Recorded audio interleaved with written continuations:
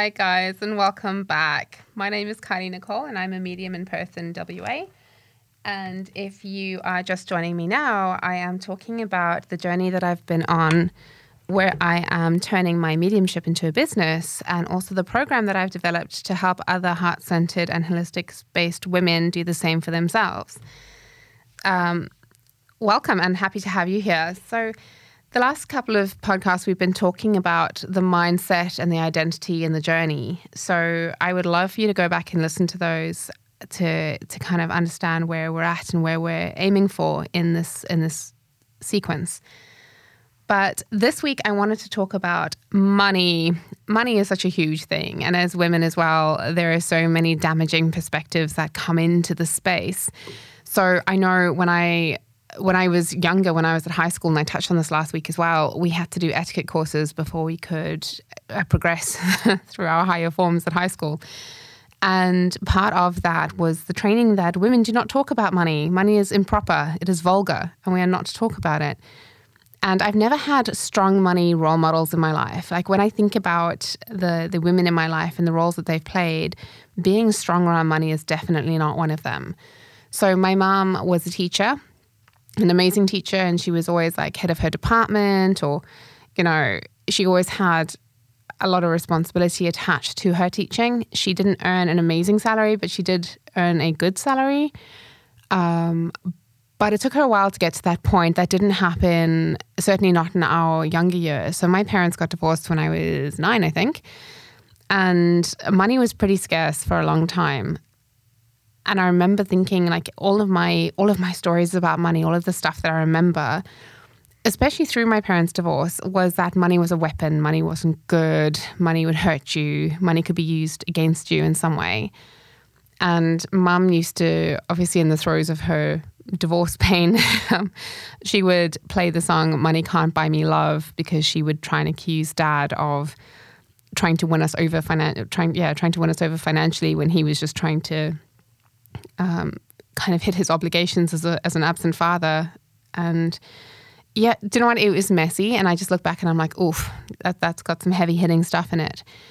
We didn't get pocket money per se. Like every now and again we'd get some money, but I think it just depended what the family were doing at large. Like a lot of our pocket money came from my grandparents who ran a service station.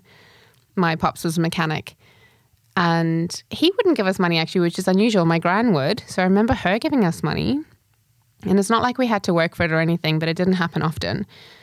And she always said to me, so she was a good Scotswoman, and she always said to me, mind the pennies, the pounds will look after themselves. So she was always about saving and about putting money away and about being smart with money. And I suppose that is a good role model, but I don't remember her being strong about money or talking about it often. Like she would never, maybe because I was younger. I lost my gran when I was 18. So maybe if I'd had the time with her older, maybe she would have spoken about it to me more.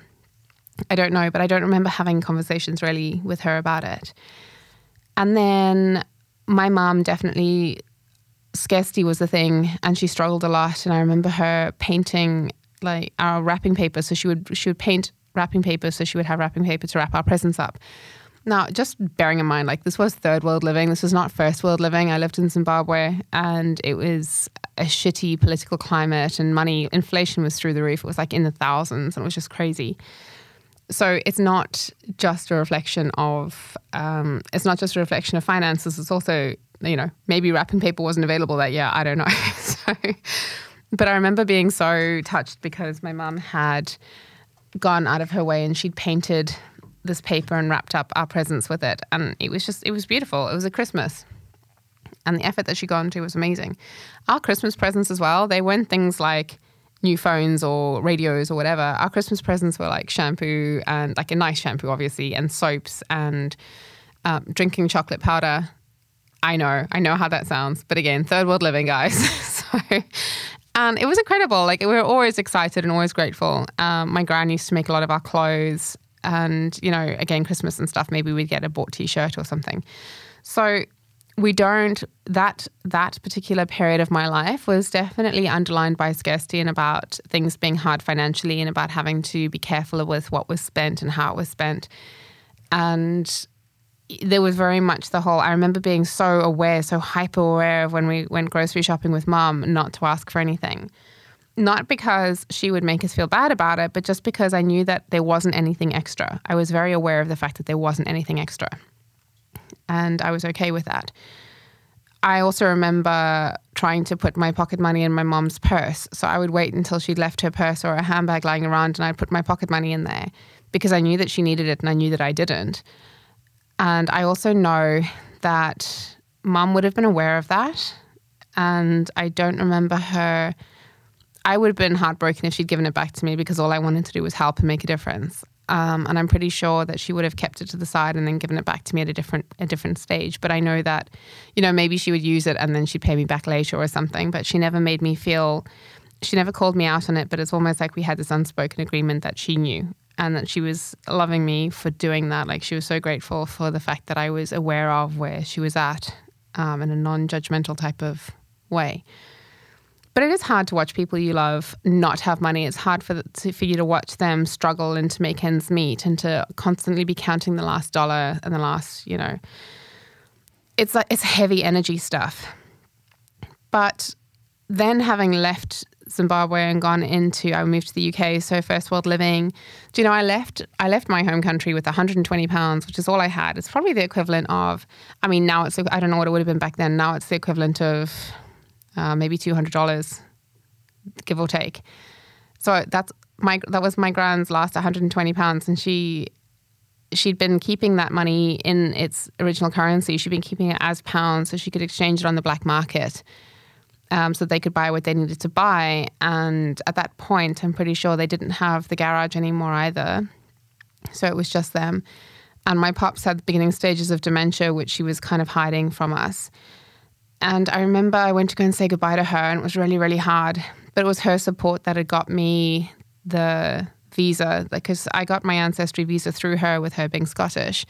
But if she hadn't been on my side and supporting me, there's no way that I would have got permission from my mum to leave. And anyway, I remember I went to her the night before I left, and my gran and I were really close, and I gave her a cuddle, and I didn't know if I was going to see her again. I didn't know how that was going to be. And she pressed this £120 into my hand, and she gave me a kiss, and she said to me, until next time.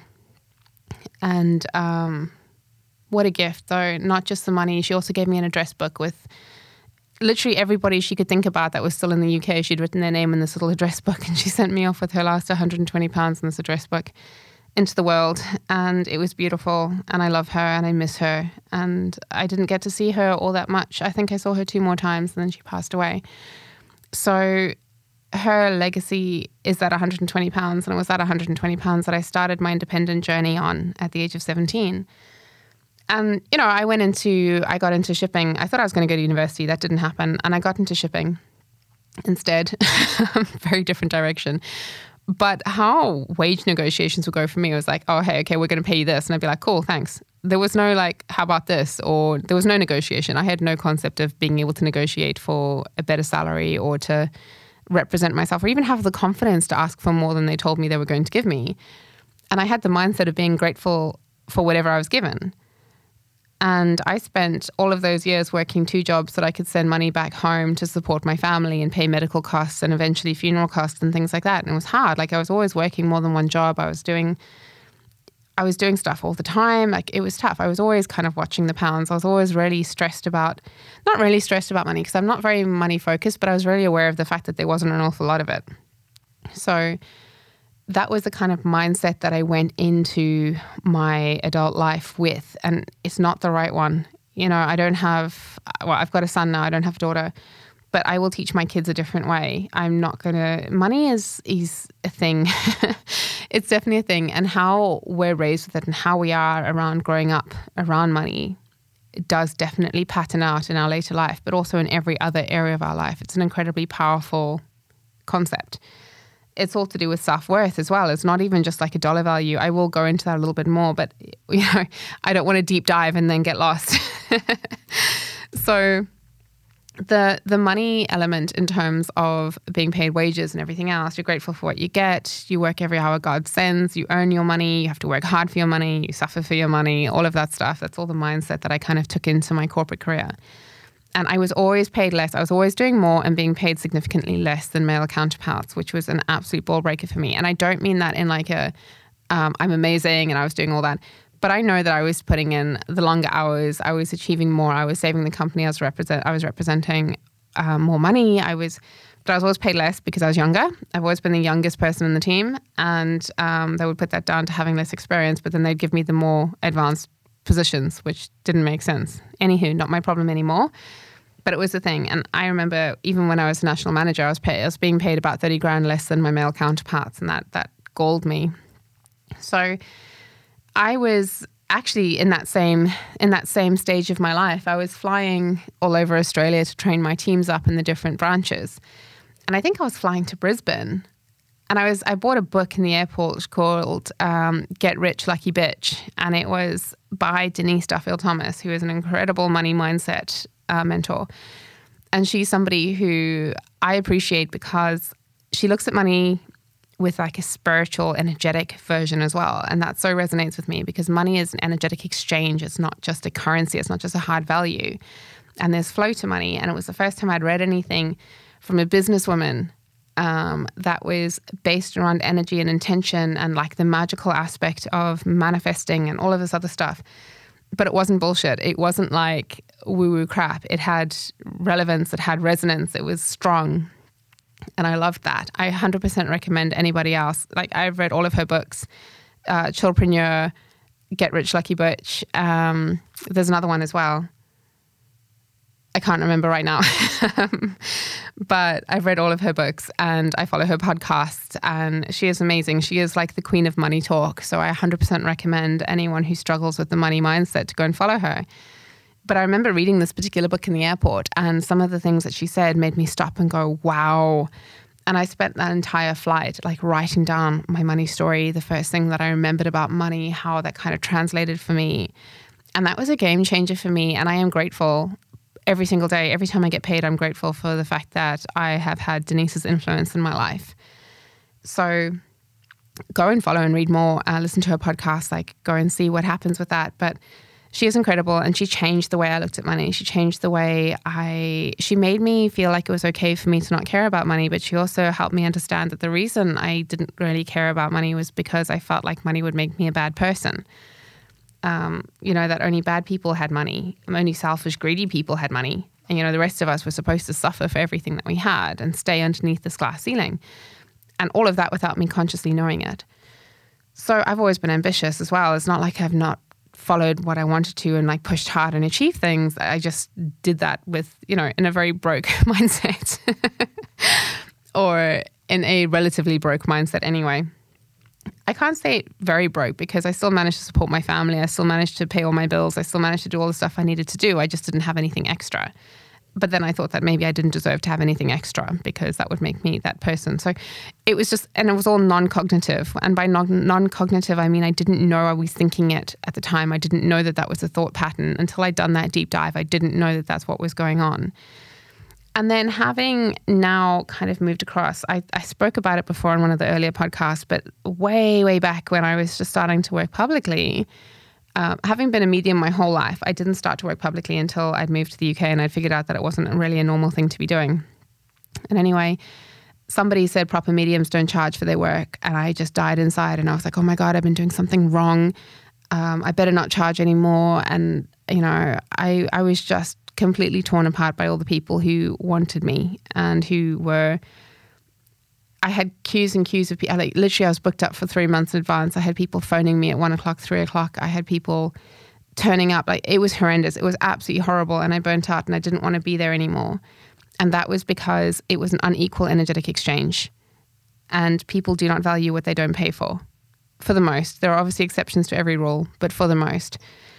And it just broke me. And I'm so passionate to try and help other people avoid falling into that trap and not have to go through that experience, because I could have taken my life in a very different direction at that point, and I could have moved away from my soul path, doing my mediumship. And if I'd done that, I wouldn't have been able to make the connections that I've made for all of the hundreds, if not thousands of people that I've worked for all over the world, to bring them back to their loved ones, to show them that there is more. To provide that evidential proof that we continue. And every single dollar I earn is because I've done something meaningful and incredible now, which makes it so much more. It means so much more energetically to me than the money I earned when I was working for somebody else. So there's this whole other thing that goes on with money in my life now.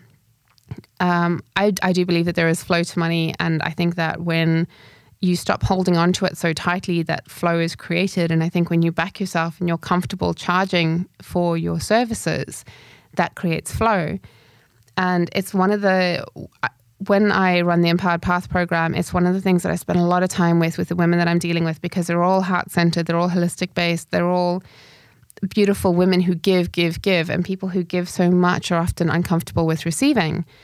So this is something that we go right back on, and like we do the hand holding, and we go and decode what money means and where it presented and how it felt and what it's continued to mean and what it continues to represent and how it continues to feel. And then we change that. We rewrite their money stories and we empower them with their money stories. The transformation that happens within that module of that program is huge, and it's one of the most profound things. I can understand why Denise has created an entire career about being a money mindset mentor, because it is so powerful. And the self-worth thing and the being able to represent yourself and the being okay to charge for your services, the being okay to raise your prices when it's appropriate. And, we go into when it's appropriate and how that looks. I'm not going to go too long into that on here, just because of time. But we really go into that mindset, and then you start to give yourself permission to work things in a different way, and you start to reverse engineer things and be excited about money, not as a currency, but as an energetic exchange and what you can create with that. And like, for an example, and this is an example I use on the course, if somebody painted your house and you agreed to swap services, and somebody was like, oh, cool, I'm a painter, so I'll paint your house. You said to them, I'm a painter and I'll paint your house. And they were like, okay, cool, great, I'll trade you. And once you painted their house, they were thrilled with it. And then they traded you by giving you a pot plant because they own a nursery or something, like a plant nursery. You'd be a bit pissed, right? Because you would have spent hours and hours and hours and money, and you would have painted their house, and their house would look amazing. And they would give you this plant back in return, which, although the plant on its own is beautiful, it's not equal, it's not right, it's not a fair energetic exchange. The effort that you've put in to get their house painted versus the effort that they would have gone into to give you this plant, two different things. And that creates resentment and that creates burnout. And it's a pretty good analogy for people to think about in a practical sense. So I know that I'm a medium, but I've got a very strong logical mind. And obviously with a corporate background, I'm all about practicality. I'm all about good analogies. And I'm all about the story, man. I love a story. So this is one of the things that we talk about. And because this person would have then given you this plant that you would have been like, what? I've done all of that for this plant. It makes you pull away. It makes you not want to do it. So the next person that came along would probably have done something amazing for you that would have been equal in energetic exchange. But you'll never give them the opportunity because you'll be stuffed if you're going to put yourself out there and put that effort out there and make, do all of that stuff to risk being given another pot plant. So the people who do need you, who do appreciate you, will then never be able to reach you because you're no longer available to them. And that's the key thing with any kind of holistic or spiritual-based work. You need to be available to the people who you're here to serve. And also, my mediumship is a lifelong journey. This is not something, I didn't wake up one day and go, oh, I'm going to be a medium.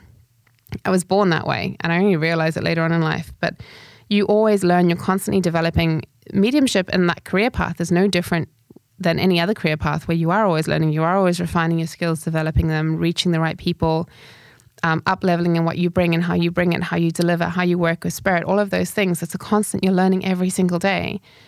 And that's the same as any other career path. You'll probably find that you may have got qualified in something at some point, but the majority of your experience comes from the journey. And you need to be okay to charge for that. Like, this is not an unethical thing. I think money in a holistic space is always like a sticking point because of outdated and damaging beliefs, like the lady who nearly burned me out permanently, who said that proper mediums don't charge for their work. You are allowed to make money from a holistic space. You are allowed to make money from a spiritual gift. You're allowed to charge appropriately for what you do. Because if you don't, you cannot be here serving the people that you need to serve. And then everybody misses out. So there's this whole concept around money and about charging and about it being right or not right. And I will take the unpopular opinion. If it is unpopular, I will put my head out there and I will say, I do not care.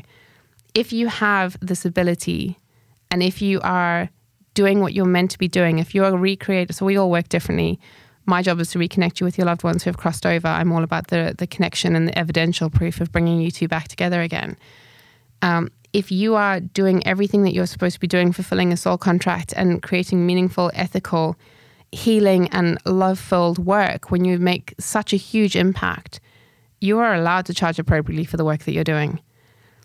And especially like there are obviously, and again, this is the same as in corporate, when you get to the point where you are booked out in advance and people are commenting on how cheap you are, or all of those things are little nudges for you to put your price up. Like there's a whole list of them and we go into them on the Empowered Path program, but there are always little signs which tell you it's time to grow, it's time to grow, it's time to grow. And it's about you giving yourself permission to grow and understanding that that doesn't make you greedy and that doesn't make you selfish and that doesn't mean that you're pricing yourself out. I think Denise said something similar and I've read it somewhere else as well.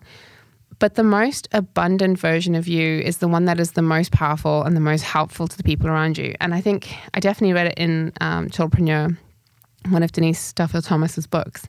And it's the one thing that has really stuck with me because it is so true. It is so true. When you don't have an awful lot and you're giving everything that you have, you are suffering for it.